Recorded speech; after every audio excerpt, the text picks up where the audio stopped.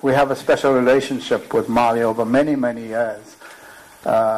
When Mali hosted the African Cup of Nations, South Africa put significant resources to make it possible for that AFCON to happen. And so we have a long and very strong relationship with Mali. And we are looking forward to have them here. And as you can see from the record, Mali is a formidable team. And I think it will be the appropriate test for Bafana Bafana, because the next match is the African Cup of Nations qualifier against Ghana in Accra, Ghana. It's an away match.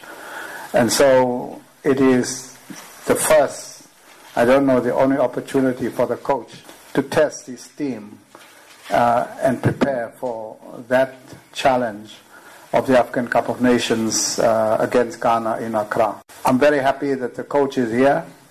We have a brand new coach.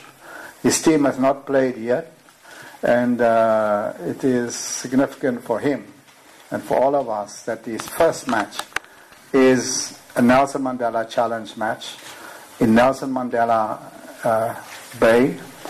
And so we all look forward to his first team in action against Mali.